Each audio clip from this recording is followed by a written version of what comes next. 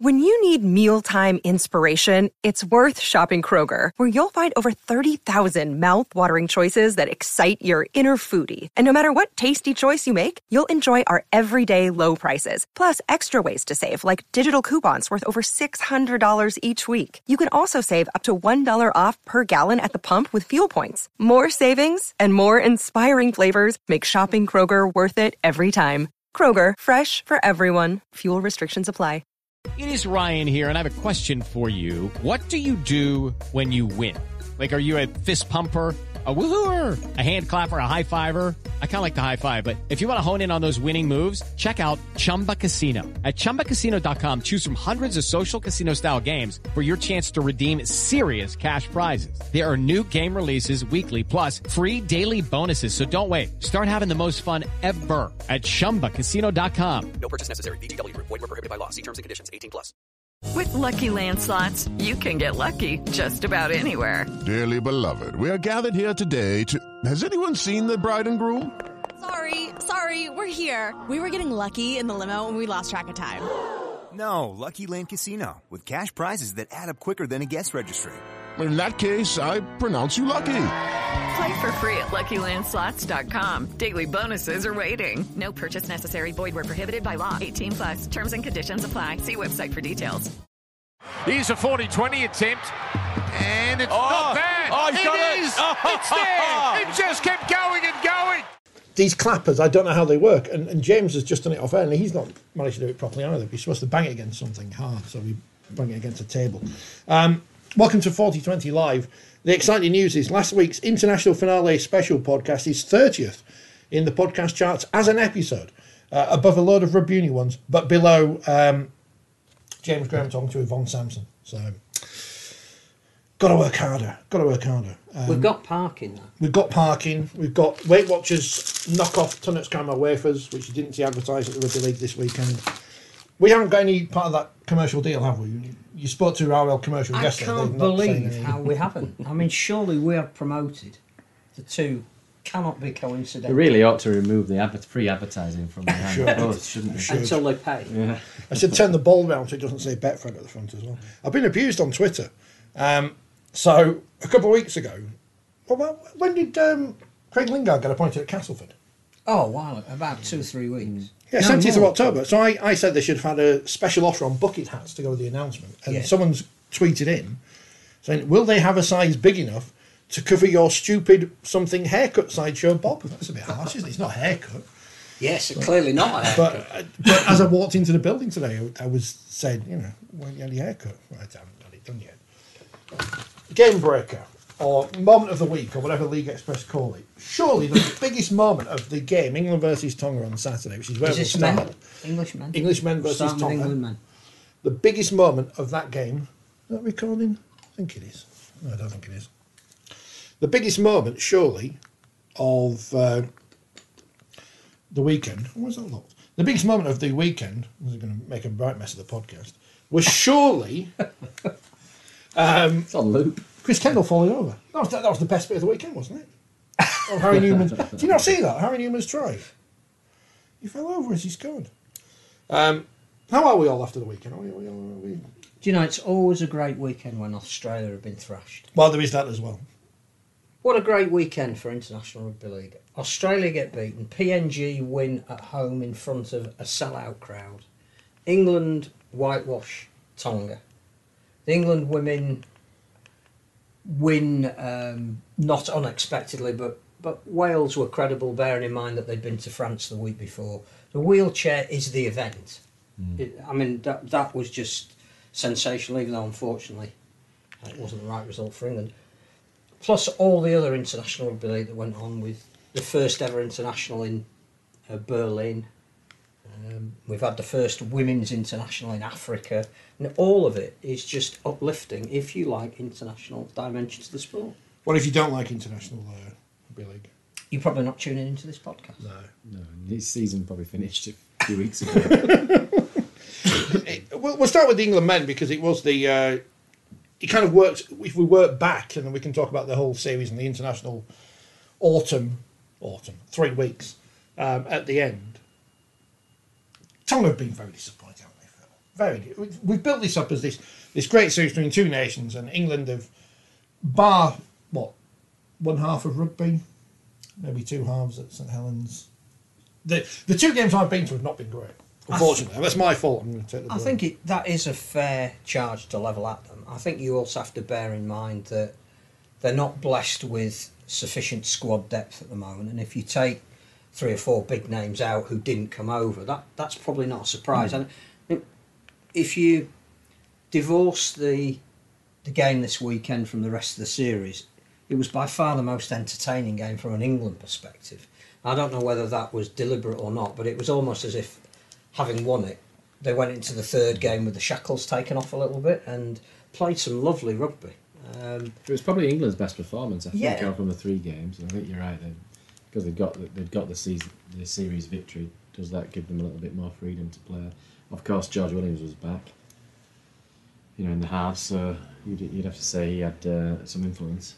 Which you could see why, Sean Wayne was adamant that he was going to play, and that however well Mikey Lewis had played in the first couple of games, it was always going to be Harry Smith, who I think had his best game with Williams outside him, and Williams controlling that midfield. That clearly that was justified selection. I just thought, I don't know whether it's the players took it on themselves, but they looked like they're enjoying it a little bit more than the first 2 tests.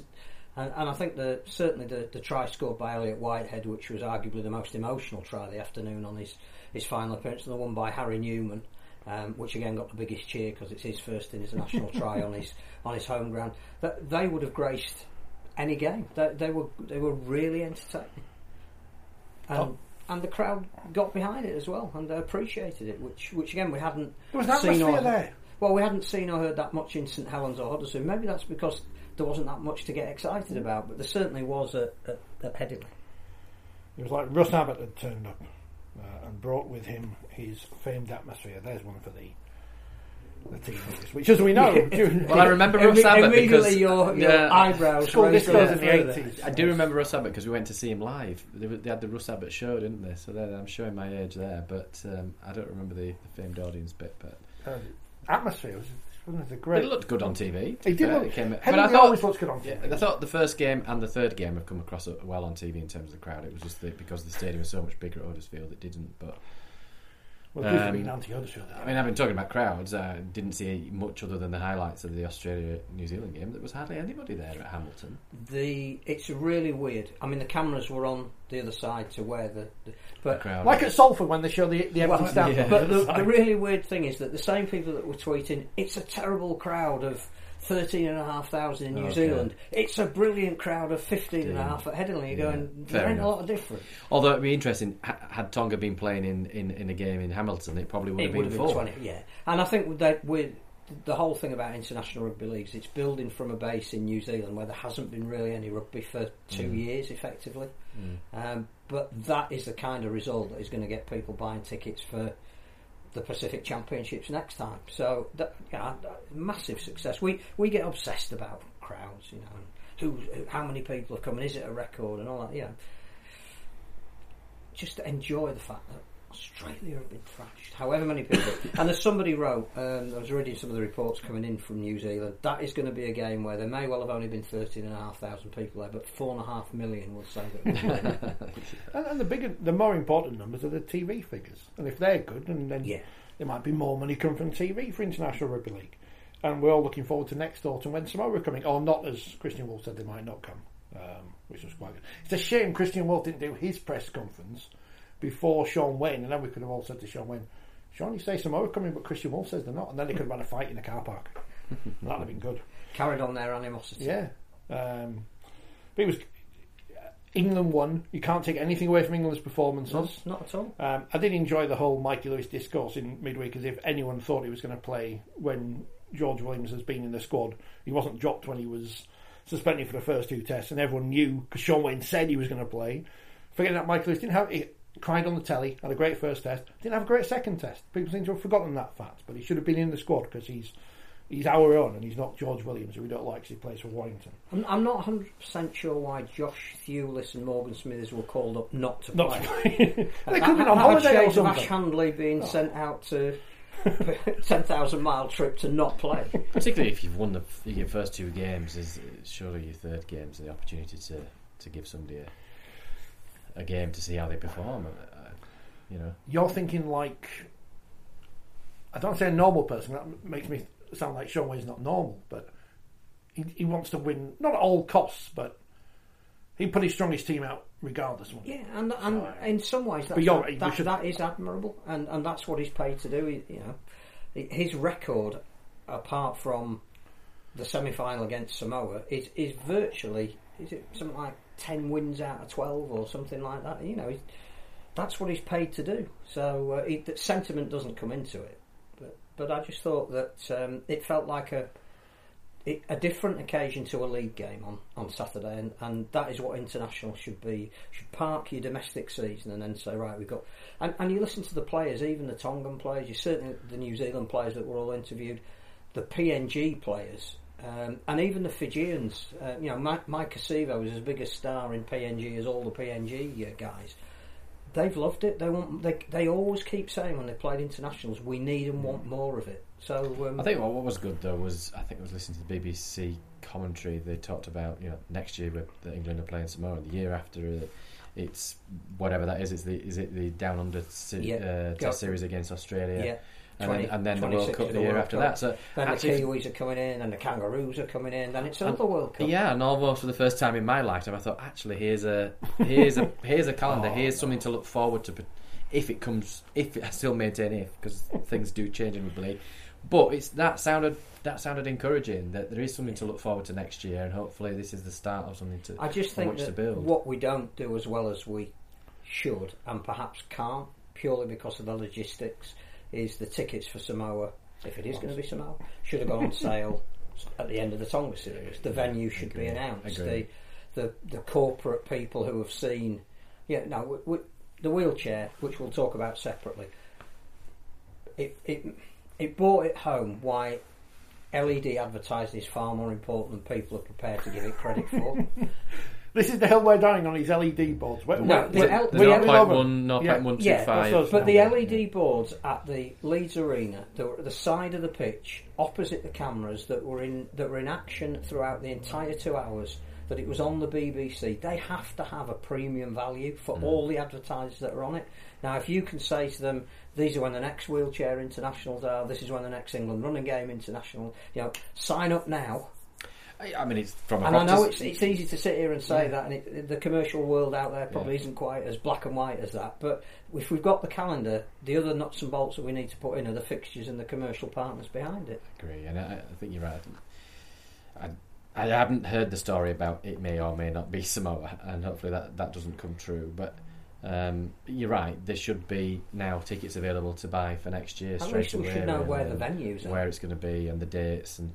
That is forward planning. Hopefully that's to come. But my only concern about Samoa is their performances in this specific tournament, and whether we may get something similar to what we've seen with Tonga, because I do think Tonga have been disappointing, and you can only beat the team that's put in front of you. And England, I thought generally have played well. Ultimately, the test always comes in against New Zealand and Australia. Clearly, they lost against Samoa in the semi-final of the World Cup. I'm not taking that away from him, but that was a World Cup where you get all your players on board, your strongest possible side. So the test still comes, I think, in 2 years' time when they go down under, because that's going to be a huge challenge to go and play Australia in their own backyard. Can we afford the flights? Especially as they're going to be wounded. Well, they can afford the flights. It's just what class of flight they're in. Do they pay for the flights? Do the Australians pay for them? Is that okay? Business class. Because it's a bit of a...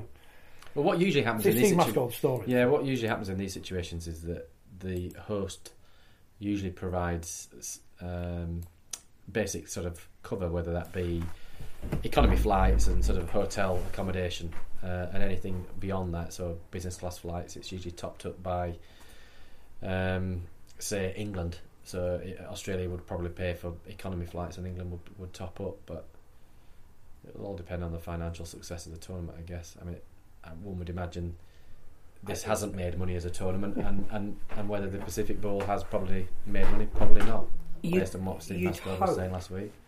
At the very least, it might have broken even. I don't know what crowd figures they needed, but they've had a 3/4 full Headingley, half full Huddersfield, and 2/3 full St Helens. You would hope that those figures would give them enough in terms of attendance, as well as whatever commercial income they've got from LEDs and anything else. That it's I think is the term washed its face. That is a phrase I've heard before. On bargain hunt, mainly. Well, that's the main thing. Hey, it's Kaylee Cuoco for Priceline. Ready to go to your happy place for a happy price? Well, why didn't you say so? Just download the Priceline app right now and save up to 60% on hotels. So whether it's Cousin Kevin's Kazoo Concert in Kansas City, go Kevin, or Becky's Bachelorette Bash in Bermuda, you never have to miss a trip ever again. So download the Priceline app today. Your savings are waiting. Go to your happy place for a happy price. Go to your happy price, Priceline.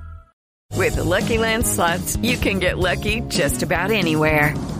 This is your captain speaking. We've got clear runway and the weather's fine, but we're just going to circle up here a while and get lucky. No, nothing like that. It's just these cash prizes add up quick. So I suggest you sit back, keep your tray table upright, and start getting lucky. Play for free at LuckyLandSlots.com. Are you feeling lucky? No purchase necessary. Void where prohibited by law. 18+ terms and conditions apply. See website for details. It is Ryan here, and I have a question for you. What do you do when you win? Like, are you a fist pumper, a woohooer, a hand clapper, a high fiver? I kind of like the high five, but if you want to hone in on those winning moves, check out Chumba Casino. At ChumbaCasino.com, choose from hundreds of social casino-style games for your chance to redeem serious cash prizes. There are new game releases weekly, plus free daily bonuses, so don't wait. Start having the most fun ever at ChumbaCasino.com. No purchase necessary. VGW. Void where prohibited by law. See terms and conditions. 18+.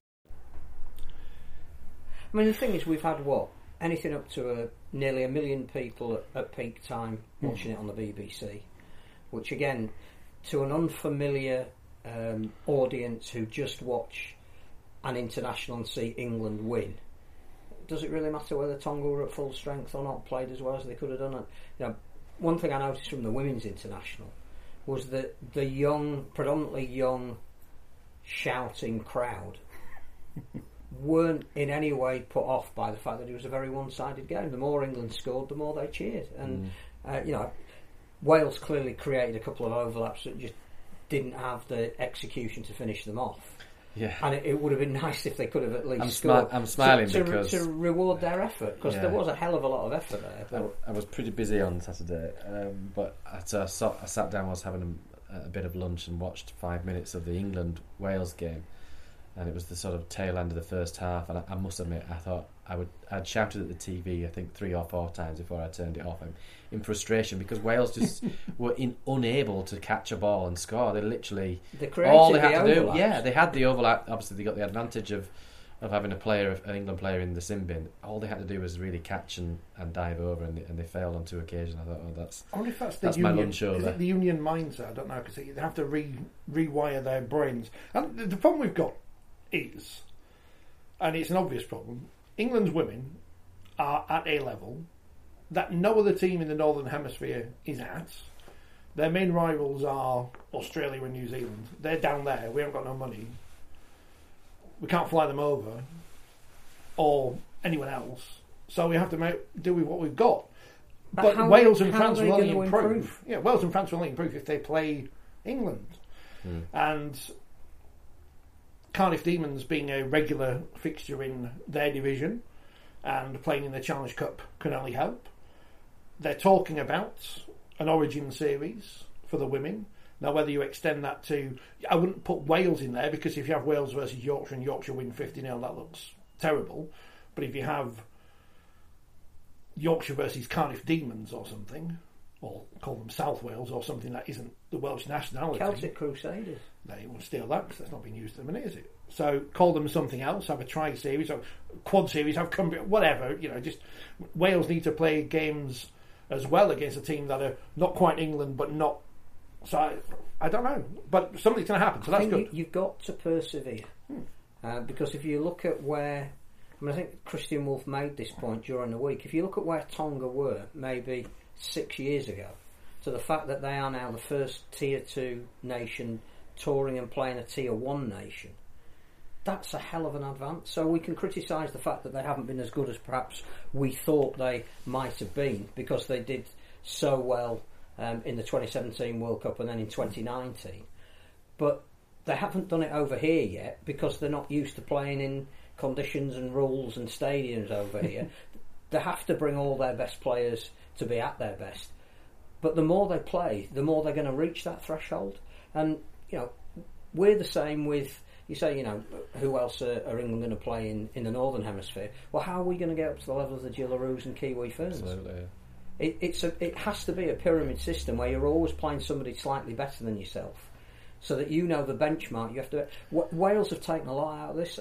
I saw the social media of Tom Brindle's speech to the women when they were on the field afterwards, saying it's fine margins. It might have blown out a bit at the end, but there's a lot of what we're doing is exactly where we need to be. The fact that they could play 2 games in 2 weeks against 2 nations that are higher than them in the rankings, their first ever proper trip abroad, not counting Ireland, and to come back from that where they've had a very creditable result, to then play against the best team in this part of the world. And rugby league is a cruel game. You can make 5 great tackles in a set 6 and concede on the last one. They're moving in the right direction. There's a lot of buy-in amongst the Welsh players. Some of them are very naive when it comes to the nous of the sport, but they're absolutely passionate about the shirt. 15 of the 18 Welsh born. Yeah, I was just going to say that. Have they explored the grandparent rule?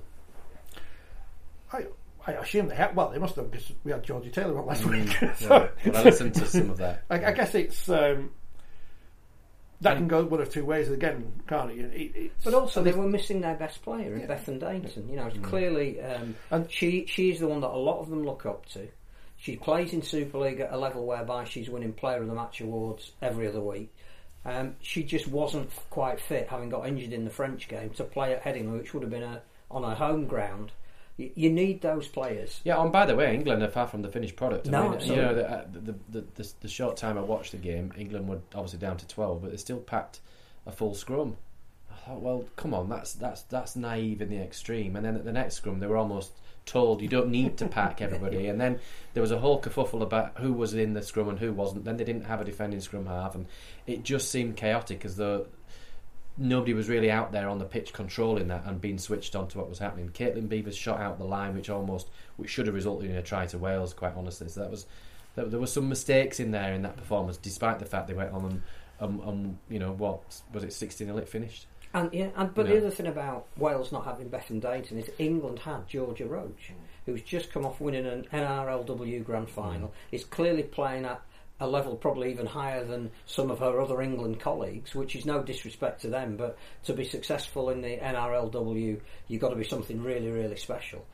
So it's all about getting your best players out there as often as you can, wearing that shirt, being proud to wear it. And the more that Wales play and get those kind of players, then they've already proved they can be competitive with France. If we could get to almost a tri-nations between England, Wales and France in the women, where the standard was going up all the time, England can use it as well to blood some of their younger players, which again can only give them greater depth when they need it. They're going over to play the Gillaroos and the Kiwi Ferns. It's great. I think Wales lost was it the captain with a concussion as well early on? I mean, you were there, so I don't know why I'm asking you. I was. Oh, you were there.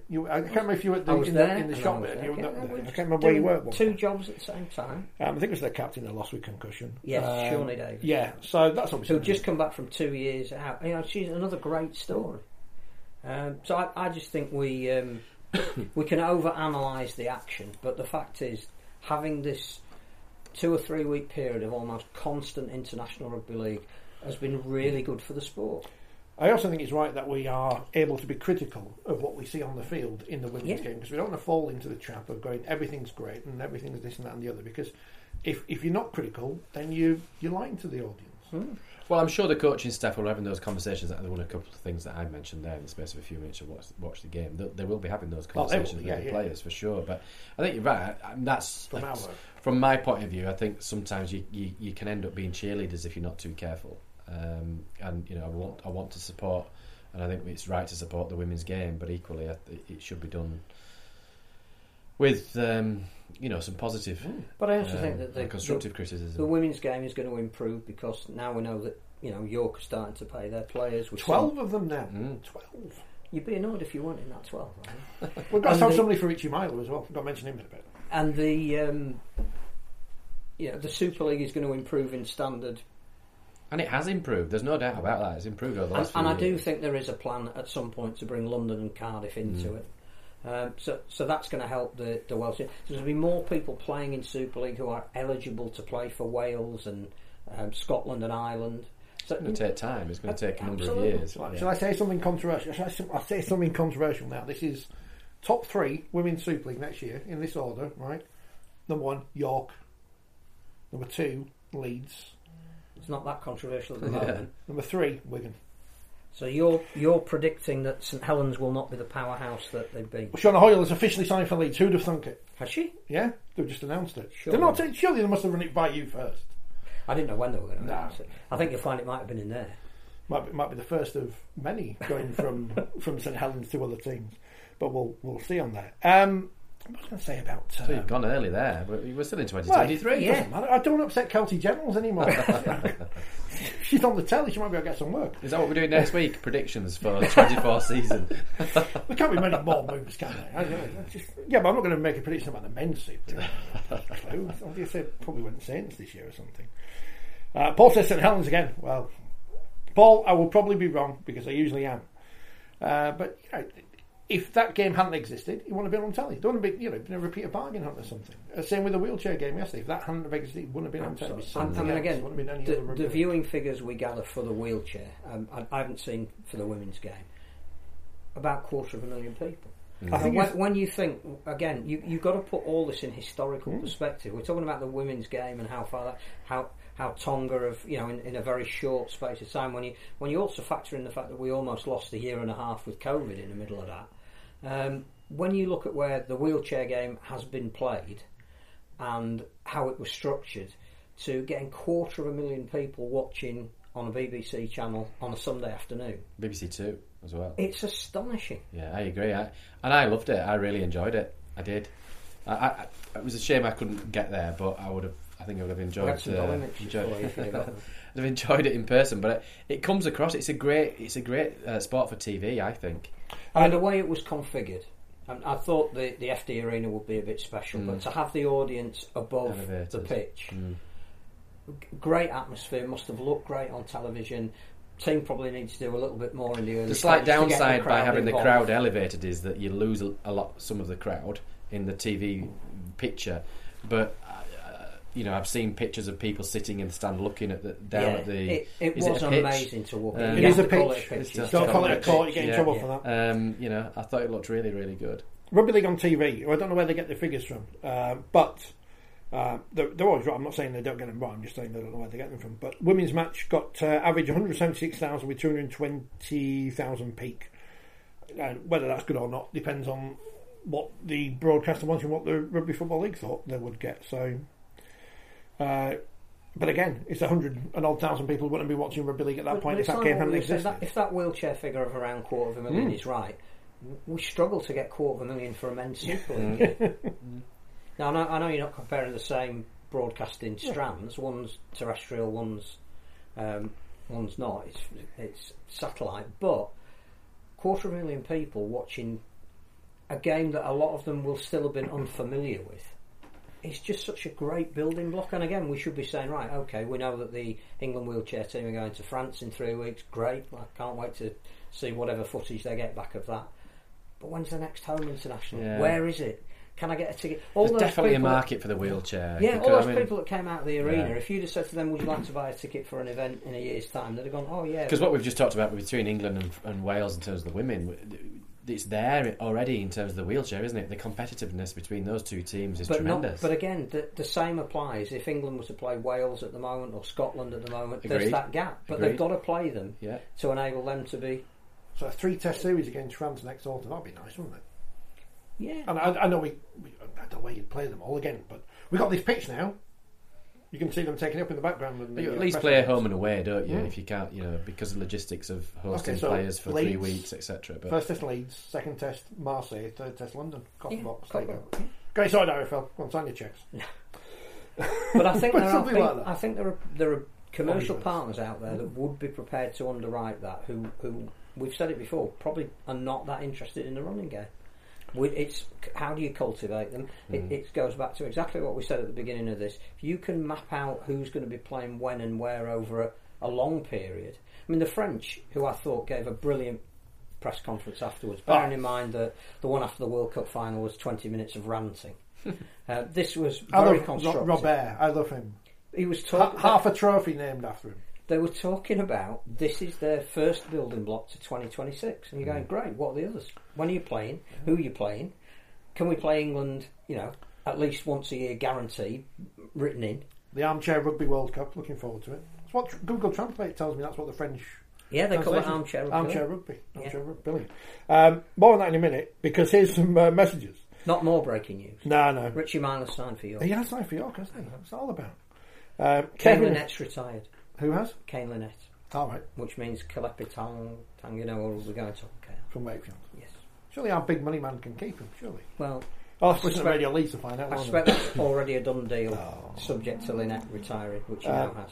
Paul has been on. Good evening, gentlemen. I watched my first wheelchair game yesterday, and now I'm a convert. Brilliant spectacle. Kevin asked him how many were there. And I can tell you, Paul, I can tell you, Kevin, even, it was 2,311, because they held up a bit of... How it works is, someone comes around the press box with a bit of paper saying, these are the number of people there. 2,311. So, there you go. It looks good on the telly. It looked good in real life. I mean, we were sat behind the post, so we didn't have the best of views. You had a better one if you paid for it, which is good, because, The other thing as well is the acoustics at the FD Arena, because it's a new build, are fantastic. So again, all the light show and the sounds before the game even started was absolutely top notch. I think you said it. Of all the internationals we've seen this autumn, that's the one that felt like an event. Yeah. And if we're going for the event goer, it would be I can see why it's also given the time of year, it's actually quite indoors. It's indoors. No. It wasn't cold. Yeah. so it's not wet. It's not cold. Damp. Apologies to the podcast listeners who hate me opening the paper, but they'll be hearing me opening the parking in a minute. You wouldn't be agreeing with this person then who says, surely it's now time not only to combine the two divisions, but also, I thought we had three, but also to go back to winter rugby with all games to be played on a Sunday. This would encourage the supporters of Super League clubs to go and see their future stars of rugby league play their trade. They're going to have their own grand final played before the Super League grand final or the Challenge Cup final, not afterwards when everyone has gone home. Now you can't change it. The reality for the majority of these clubs is not the ambition to compete in Super League. Well, according to the people whinging about IMG, it is. But to remain viable and win as many games as possible and hopefully produce new talent as well as representing their local town. What a lot of nonsense. And I know we're not going to go back to it because we don't need to, but on the principle of grading, how good is it to see clubs like York signing people like Richie Myler in the knowledge that the likelihood, given their illustrative grading at the moment, is they're not going to be it's not stopping ambitious clubs trying to be the best they can be. London are saying the same. The ones that are going to be disadvantaged theoretically in terms of their grading, it's not stopping them trying to be a better club, and surely that's what it's all about. I'm going to have to get some LED boards for here, aren't I? Well, I read with interest Barrows because they went into real detail, didn't they? That was a brilliant statement. And again, they're appealing to their local council, saying, we're doing what we can do, but when are you going to give us a stadium? Yeah, and speaking with my professional property hat on. There for the podcast. If people want any advice about how to bring development forward, be that Stadia, then you need to be touch. on our LED board, don't you? Yeah. I'm getting out the park. But Barrows as town has got a lot of money coming its way from the government. That's what they were saying about BAE, wasn't it? Yeah, they're getting a huge amount of money in relation to building new submarines. I think it's part of the what's the agreement that they formed with, was it America and Australia? Yeah, I think it's probably part of that. Kevin sent I had to check because Kevin said, breaking news. Helen Skelton is taking over from Holly Willoughby on this morning. I had to check to see if it's real, but apparently it's not. Because he asked, I've heard there's no more Rugby League on Channel 4, is this right? It could be, or it might not be. It might be, it might not be. We don't know. Just because someone posts something on Instagram I mean, Wilson hasn't done it. Wilson's not on social media. He's in Germany, isn't he? Watching the NFL. He hasn't said, or Danica. They haven't heard anything. Yeah, so we don't know. We'll find out when we find out. The door is open. The door is open. The ASMR people will love this crunching of parking. So we might go into that over the winter, just do ASMR videos because they do well on YouTube. Although I don't think with 3 blokes over 40, more women in their 20s. Carson says, Germany win 54-10 against Poland in front of over 500 people and it was freezing. I want test matches in the summer. No, we don't get overexcited in defeating Poland, Carsten. Yeah, because no one's going in the winter. I know football is, but that's, and that other one, the other one. But I mean, talking of opportunity, Norway hosted Greece in a men's senior international. Mike Smale refereed it. I mean, it's great for him as well to have internationals helping his development, and how good is it for the players? I mean, the match report that came back said it had been an attractive and free-flowing game because the referee was used to handling the players at Super League level. Well, again, isn't this what International Rugby League is all about? That everybody benefits out of it? Yeah, well, I was offered the opportunity to actually referee an international some months ago, but it would have been in the last few weeks, and I wasn't massively keen on doing it because it's an opportunity for an up-and-coming referee to get some experience at that level. But for some of those organisations, I think they probably would have felt that it would have been good for them to have somebody with, Super League experience as a bit of a name. So while you were in South Africa there? No, it wasn't South Africa. We've got Kenya. No, it was a European game, but yeah, I mean, I won't never say never, but I'd rather see people with that opportunity to go and travel and referee abroad. I mean, I remember going to Venice to referee, believe it or not. Was that England, Great Britain, France? It was Barla. It was like a Barla tour. It was like a sevens tournament because I think they had it. Didn't they have wasn't there a tour this year? And there were sad circumstances surrounding that. Yeah. But yeah, I went quite a number of years ago and did that. But why were England playing not Brazil at the same time as England men were playing on the telly and England women? Who scheduled that? Who allowed that to happen? It's a non-sanctioned game, so I'm not even sure we should give it the oxygen and publicity, if I'm being honest. It is Ryan here, and I have a question for you. What do you do when you win? Like, are you a fist pumper, a woohooer, a hand clapper, a high fiver? I kind of like the high five, but if you want to hone in on those winning moves, check out Chumba Casino. At ChumbaCasino.com, choose from hundreds of social casino-style games for your chance to redeem serious cash prizes. There are new game releases weekly, plus free daily bonuses, so don't wait. Start having the most fun ever at ChumbaCasino.com. No purchase necessary. VGW Group. Void where prohibited by law. See terms and conditions. 18+. It certainly wasn't Brazil. No. Fancy retraining as a wheelchair rugby league referee? Well, you don't have to do as much running. It's interesting you say that because somebody's already contacted me and said, "Do you fancy giving it a go?" And I thought, well, I've just finished refereeing. I don't think that will pass muster at home. That 2,300 people in the Leeds Arena booing David Butler yesterday. That was I thought that was pretty gentle, to be fair, wasn't it? I was waiting for the chance to go around and things to be thrown. Given that elevation, you had quite a good vantage point, didn't you, to start hauling the things through the air at the officials. Not that I'm suggesting that should happen. I mean, I don't imagine most people would know why they were booing, really, because having spoken to him this morning, it has been reviewed, and the only thing that is potentially contentious was whether it was a forward pass or not. So the referees made all less of the mistakes than the players. penalties apparently correctly given. Yeah, there was there appeared to be a missed penalty which went in England's favour when they were saying on the TV, and I didn't know anything about this, but when they have the tag removed, they have to now re-tag prior to basically playing the ball, and I think that's a new international or a new law that's sort of come in, and so it was sort of catching one or two of the players out as they attempted to re-tag. The tag didn't stick and it fell off. Well, so this is the other controversy, that France were apparently using stickier Velcro. Oh, okay. Yeah, someone was saying their Velcro was sticky. Conspiracy. I know, which is great. And the tags were dark, so they should be contrasting to their kit. But as Phil Roberts pointed out, because I mentioned this in a jokey fashion, because the possibility, says Phil, who should know these things. He's won a World Cup. The possibility is that England players were deliberately delaying removing the tag to control the ruck. Exactly For right. Sean Wayne, France anticipated this and used it to create a lot of offloads in second phase, especially in the first half. 100% There you go. is what the word was coming back. Oh, really? Yeah. They just looked to lose their composure a little bit, England, in the game. They got frustrated, didn't they? They didn't start off with the sufficient intensity to stop the French offload. And once they'd gone behind, it was almost like we're always playing catch-up. Yeah, they couldn't stem the tide at one, really. Jack Brown made a huge difference when he came on, but he was still suffering from jet lag. I mean, only just flown in from Queensland. So the plan was always to just play him for a half. And you could see that... it was a great contest, though. I really, really enjoyed it. And they won the second half, and it got to, again, 2 minutes from time before you knew who was going to win.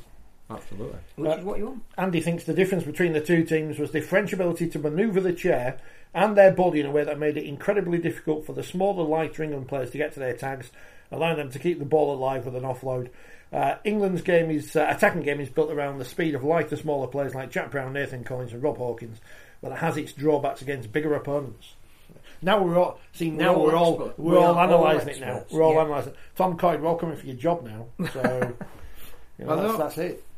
It's great that we have this analytical thing about something that we didn't know much about before. Now we can watch and we understand what's going on. There was a point made in commentary, though, about the physicality of the sport, but what people don't probably talk about quite as much is the skill, and there's a high level of skill involved. I mean, the ability to wheel that wheelchair as quickly as they do, whilst trying to catch or pass, or even trying to evade being tackled by the swerving in the seat, which is no good for people on the podcast. But I'm now swerving in my seat, but trying to avoid by lifting your arm the tag from being removed. There's all sorts of little sort of tactics at play there. Watching them warm up, where they're virtually individually doing slaloms in the chair at a ridiculous speed. To control a wheelchair like that is just... and again, it raises this philosophical argument about how many disabled people or permanent wheelchair users do you have in the team? Or is it just your ability to control the wheelchair? Because that's the piece of sport and equipment. It's at that really interesting point, the sport, where the philosophy of what it is against the spectacle that it has become, it's difficult to marry the two. The French made a commitment afterwards that every test match they're going to play from now on will have one permanent wheelchair user as part of their 5 on the pitch at any one time. And even when Vargas was withdrawn, another permanent wheelchair user went on. And that's the way they want to play it. And I think there will be some rule amendments to bring nations closer together. I think there's merit in that. Ultimately, it was probably born out of that. And when you listen to the stories on the Storyville documentary, there's some pretty tragic stories there, and people that physically couldn't play the running game, and therefore there's an alternative. So, and I get that it's inclusive. You can be male, female, or able-bodied, or otherwise. But I think if you're not careful, it may become where people who have a permanent disability are almost excluded from it because of their physical limitations, and that's surely against the spirit of the sport. France did that yesterday and won. But I think what we're looking at is a division between the elite level of the sport, which has certain requirements, and the community level of the sport, which is open to anyone and everyone. And is that any different in any other sport? Most people cannot play top elite level sport, whether it's tennis like Andy Murray or... it is by its nature exclusive because of your ability to play it. Yeah, stick me in a wheelchair. I'm not going to be any good for the... Like James Simpson said, he wouldn't pick me. No, he did say that. It's supposed to be inclusive now. No, it's on video. I think he looked at you and said it's inclusive, but not for people that haven't got any talent. Not for people who are rubbish. But I think it. What was great yesterday was it maintained that tradition of rivalry as well. So already we're talking about, I can't wait for Marseille on the 25th of November when... We wondered why the trophy was presented yesterday. Great for the television to always have a trophy presentation, but they're playing each other again in 3 weeks. Should it have been over the aggregate of the two? And the reply we were given is it's a trophy that is played for in perpetuity. So whenever these two nations meet, those two people who founded the sport should be commemorated. So France may only hold this for 3 weeks if England can win in Marseille. But that makes sense when you think about it. But why did England and Wales not play for a trophy when England and France did in the mid-season international at Warrington? I mean, granted, it was some crappy trophy at Red Hall. But... Well, going back to the men's game, great that the Player of the Series award was named after somebody, and the person it was named after sounded like a genuine pioneer, a Tongan who came over and played over here, Nick Alafihi's father, which I don't think many people would have known much about him, and it's great that he gets commemorated. I think many might be overstating it. All right, any. We need to get the... Are we doing the Dave Hadfield Trophy based on the Steve Mascott suggestion last week? It makes things up. I mean, we could probably get... I don't know. But, and Harry Smith came and spoke to us for 3 minutes before Christian Wolf came in and said, some more outcoming. Lads, make some more plans. He didn't, that's paraphrasing, but not necessarily correctly paraphrasing. I should get a job as a Rugby League journalist. Some websites might employ me for that paraphrasing skill. It's away from my column. I've written 300 words so far. So another 350 to go. Yeah. Well, actually another 850, so I can pare it back. Yeah. So I mean, I've not even watched that Super League documentary yet. So at least that will take up some of it. And I've only mentioned John Wilkin and Danica pretty much. So that's not good, is it? Should be mentioned again. It gets everywhere. Harry Newman. So Sean Wayne, massive fan of him. Is he going to sign him for Wigan? Actually, I don't know. But has he done what Sean Wayne has said? Do this and you can play international rugby. And when other people, obviously, whose faces don't fit with Sean Wayne, Jay Connor. Well, you can say that. Maybe Sean Wayne has or hasn't spoken to him. I don't know, but he sends messages out, doesn't he, via the rugby league media, say, do this, do that, do this. He's obviously had a word with Harry Newman, who's got a reputation. Whether that's fair or not, I don't know. You have to ask James Bentley. But he seems to have listened, learned, and impressed Sean Wayne, and now leads to getting back a better player. It's all thanks to Sean Wayne. So, well done to him. I think that element of it is slightly disrespectful. I think Sean Wayne did pull back a little bit from that when he first said it, because he did say after the game on Saturday, Leeds have done a great job with Harry Newman. So it's not just Sean Wayne. Not just Sean sending him back as a better player. I think you've got to look at it from Harry's point of view rather than Sean's. He wants to be in that England squad. If he wants to be in that England squad, then he's got to behave in a manner in which the current England coach is going to pick him and include him in that England squad. So he would have looked at his behaviour and said, if Sean Wayne says I need to jump on my left foot all the time, that's exactly what I'll do. But also, Harry knows that at some point in the not too distant future, there may be an opportunity for him to play in the NRL. And I'm not wishing that he goes, because clearly he's a great talent. That I want him to be a game breaker over here, particularly if he happens to be wearing blue and amber. I wouldn't mind that. But I think Harry knows that he's at an age, 23, where if he's ever going to be picked up in the NRL, he needs to perform in an international at a consistently high level, and he needs to prove to them that his temperament is such that when he's put under even more pressure than he would be in Super League, that he can handle it. So I just think he's maturing a bit more as a person, and he clearly knows perhaps what he needs to do to be where he wants to be. And yes, Sean Wayne will have a part to play in that, but it's down to Harry. Hair pulling. What's that all about? That's nonsense. What's that going on? Oh, we've seen it before, haven't we? It was the right decision to put them... Not normally in a men's game, though. We've probably still seen it somewhere, haven't we?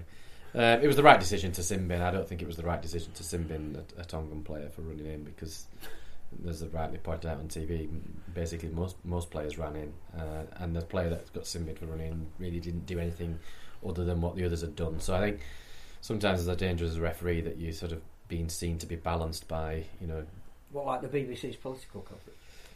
Oh dear. So yeah, that was an easy yellow card for me. The hair pulling. I don't know really what he was reacting to. It was just a massive hit, wasn't it? But it looked a legal hit to me. And he'd been hit once before off the kickoff. Yeah. I'm just imagining if Vicky Molyneux had been sent off on a final. never shown a yellow card in her career. Last game for England, could have got sent off. Yeah, I missed the yellow card. I just tuned in as the yellow card was given towards the end of the first half. Is that what that was? It was a yellow, yeah. Right. Yeah, it was high. Right. But that was a French referee refereeing that game. He'd come across. Neutral referee. Hang on. Yeah, he'd come across earlier in the year. I think it was part of that group that you reported on in the magazine. Enzo, I'm not going to say his surname because I'll get it wrong. Perret, I think, he's been involved on sort of championship touchlines, I think, and in goals on Super League when Toulouse were in and that sort of stuff when Catalan are not on TV. So that was a good opportunity for a young French referee to travel across to the UK and referee on TV with a video referee. I don't know if a video referee was called into action or not. But for Caitlin Beaver's try. Oh yes. But yeah, good opportunity for him. I'm trying to think what else has happened this week. I know we only had a handful of games, so we haven't talked about Australia losing it, have we? So let's celebrate. Not in enough detail. Let's celebrate Australia losing. I woke up on Saturday morning to get ready to go to Headingley, the home of rugby league, or as we now are supposed to call it, AMT Headingley Rugby Stadium. I think it's just now known as Venue of Legends, or Headingley as it's known. Oh, Phil, when are you starting your tours? Tour guide, is this what happens if you can't? If Gary Hetherington's busy before you, is that what happens? Australia. They were a lovely group. I woke up, put the TV on. I thought, well, I can't watch the whole game. I haven't got time, so I'll fast forward to the end. 13. Have they messed up the graphic? What's going on? 30-0. Biggest ever defeat. Australians going to be signing up all those Tongans and so on. I think we need to mention that again. Biggest ever defeat ever in their history. Sure, it's not to us, isn't it? But and having seen, like you, didn't get up at 4:30 in the morning to watch it live, but having seen extended highlights, totally and utterly deserved. No complaints. Michael Maguire. The amazing thing about the two internationals this weekend was that they were the reverse of the internationals the previous weekend. So New Zealand had been beaten in Melbourne, and everybody went, it'd be a foregone conclusion. Yeah, what about getting up, yeah? Turned it round. PNG been heavily beaten by Fiji, turned it round. Fantastic. Just the emotion of somebody like James Fisher-Harris, who, I don't know if you've refereed him, doesn't say a lot. No, I don't think so. I might have done, but...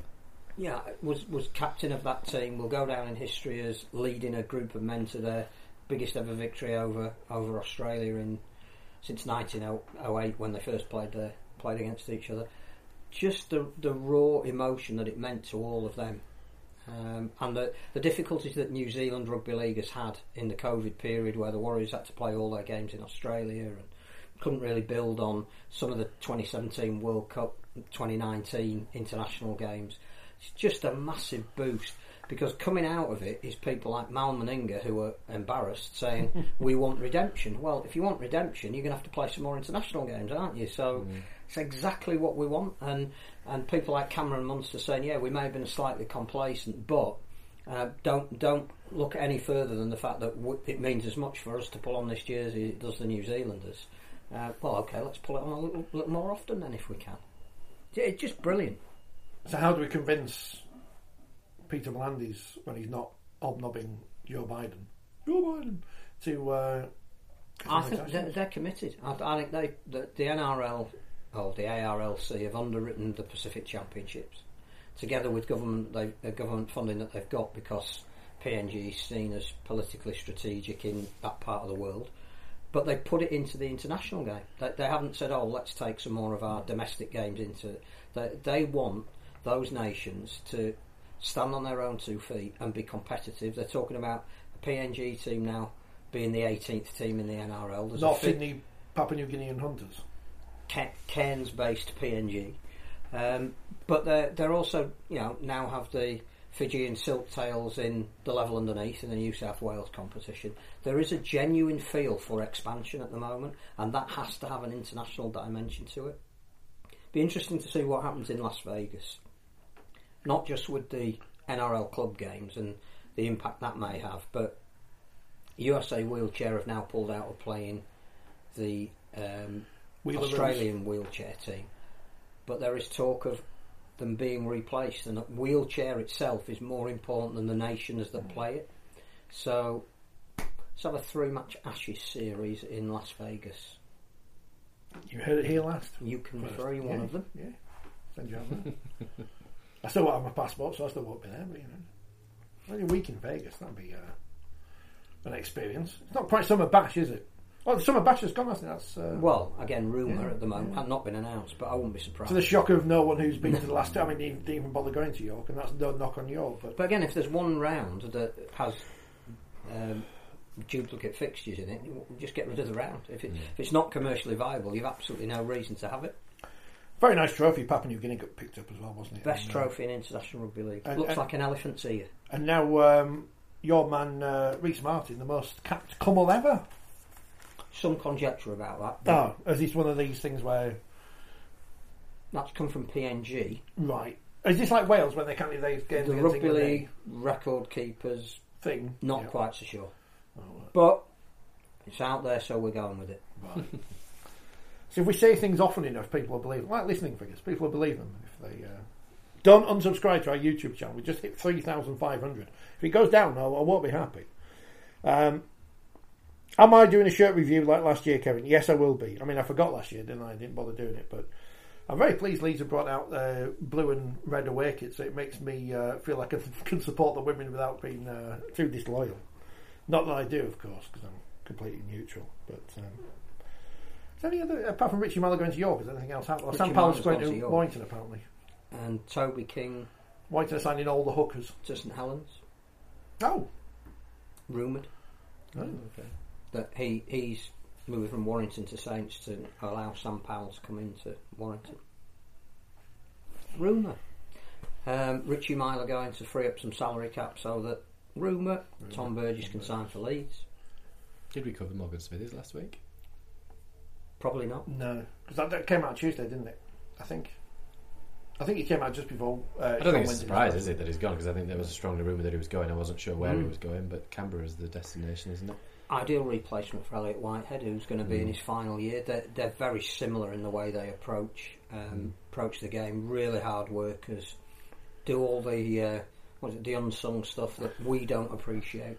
But it's like Liam Farrell, proto Liam Farrell. Jimmy Connors going to York. I think we knew that, Carson. I know you just told us he's German. He's already signed. Said that before. Riley Dean's off to the North Queensland Cowboys. So he's signed. Sean Hall going to Leeds. We've mentioned that, Tony. Sean Hall's going to Leeds. Other people to follow, apparently.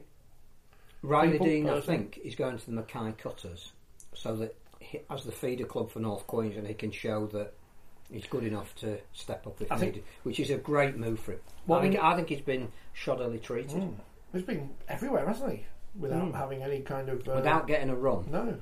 But clearly, if he's good enough for an NRL club to want to see how good he is, then have Warrington wasted the opportunity of having him as their first choice halfback? I mean, Tony, if you want some women's rugby league transfer news, I think big news this week. Big news this week. More to come. I mean, I can just say that anyway, if I knew anything or not, because it doesn't matter. Because no one knows. Big news coming in rugby league this week. Huddersfield have got a new full-time women's coach. There you go. Well, that's the other thing is some of the Wigan players didn't know who Denny Spetz was, which I think is A, amusing, and B, it's quite sad because it means we're old.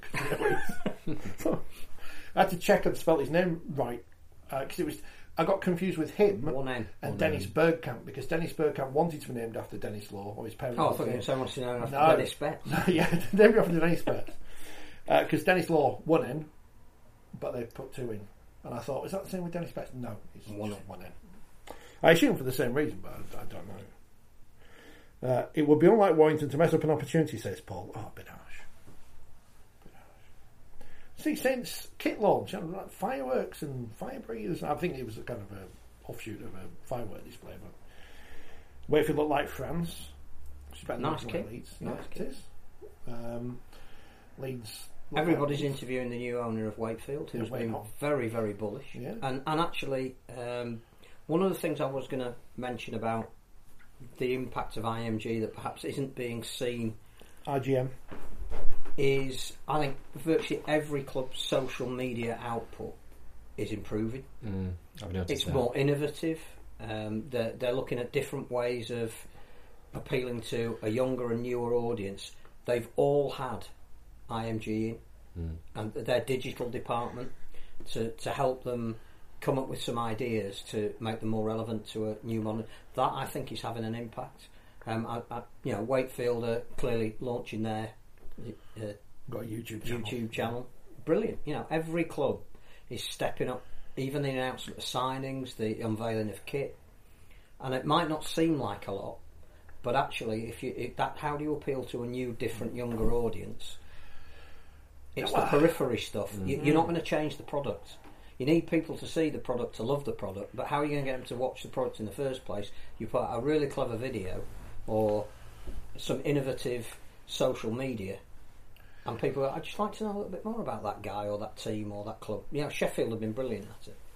There's an interesting... did you see... who was the club who... Was it Whitehaven? No, don't get the right one. Workington had a player frying some chips. Top stuff. This is what they want. It is, because the place called Big Mac, so the Big Mac and fries, you say. It's clever, I think. The social media thing, and I happened upon a discussion about, you know, the other ones, the rugby union people. You've heard of them. If Harry Newman's tribes could have been scored by the Barbarians, we wouldn't hear the end of it. But they've just had a World Cup, apparently. I don't know if you saw it.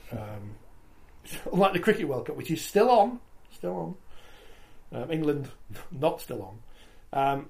They've been taking down YouTube channels and videos that have used their content. Which, I mean, how you can find any bloody highlights in it, I don't know. He's had a kick. That's good, isn't it? I mean, we don't do that. Which I don't know where I'm kind of siding with World Rugby on this, because I'm not sure you should. Anyone can. It shouldn't be a free for all. Everyone shouldn't be allowed to just nick stuff. Even though I used the Wales trial last week, but I didn't put Wales Rugby League on the video. You know, I'm not sure everyone should be allowed to nick stuff for their own purposes. And it's quite amusing when clubs retweet videos of player highlights and it's done by someone on YouTube. And think, well, hang on a minute, they haven't got the right to use that. Not everyone should be using Sky Sports material willy nilly, nor the BBC. But there has to be a fine line between these things. I don't know how we do it. Clubs can do whatever they want, of course, but how do you engage? How do you get other people to engage? I don't know if you need. How does independent media do it? I don't know, because if I wanted to use some Super League highlights, I should have to pay to use them, because I haven't created the content. But knowing that you can't, you need to be more innovative. And I think even in normal advertising, there are some adverts where you think, I don't know who they've got to write this, because I don't understand the message that they're putting out. There's some people who live in a catalogue world at the moment that try and break out. Like, what is the point? What are you actually trying to sell? Now we have become old men pointing at clouds. No, but seriously, I don't know the product that they're trying to sell. It's so obtuse that it's ridiculous.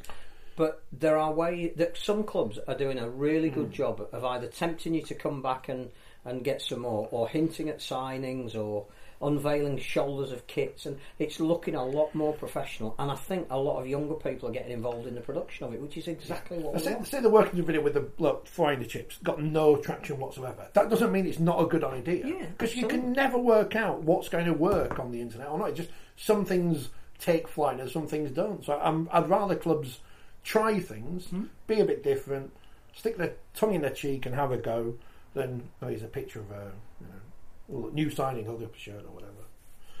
I don't know. How can we make refereeing? How do we make the referees department do some exciting videos? I mean, it's not got anyone to do that. We need to know what their personalities are. Yeah. We've said that before. Have they got personalities, James? Since you've left, have they got anyone? They have. An interesting, eclectic bunch, as you can imagine. I always think it's interesting when people take up the whistle as to why they take up the whistle, and it attracts a wide range of people. And we're all. I always say we're all weird, but some are more weird than others. But I just think that more people speak in situations like this and others. And I think I've floated the idea before. I think in the magazine about getting a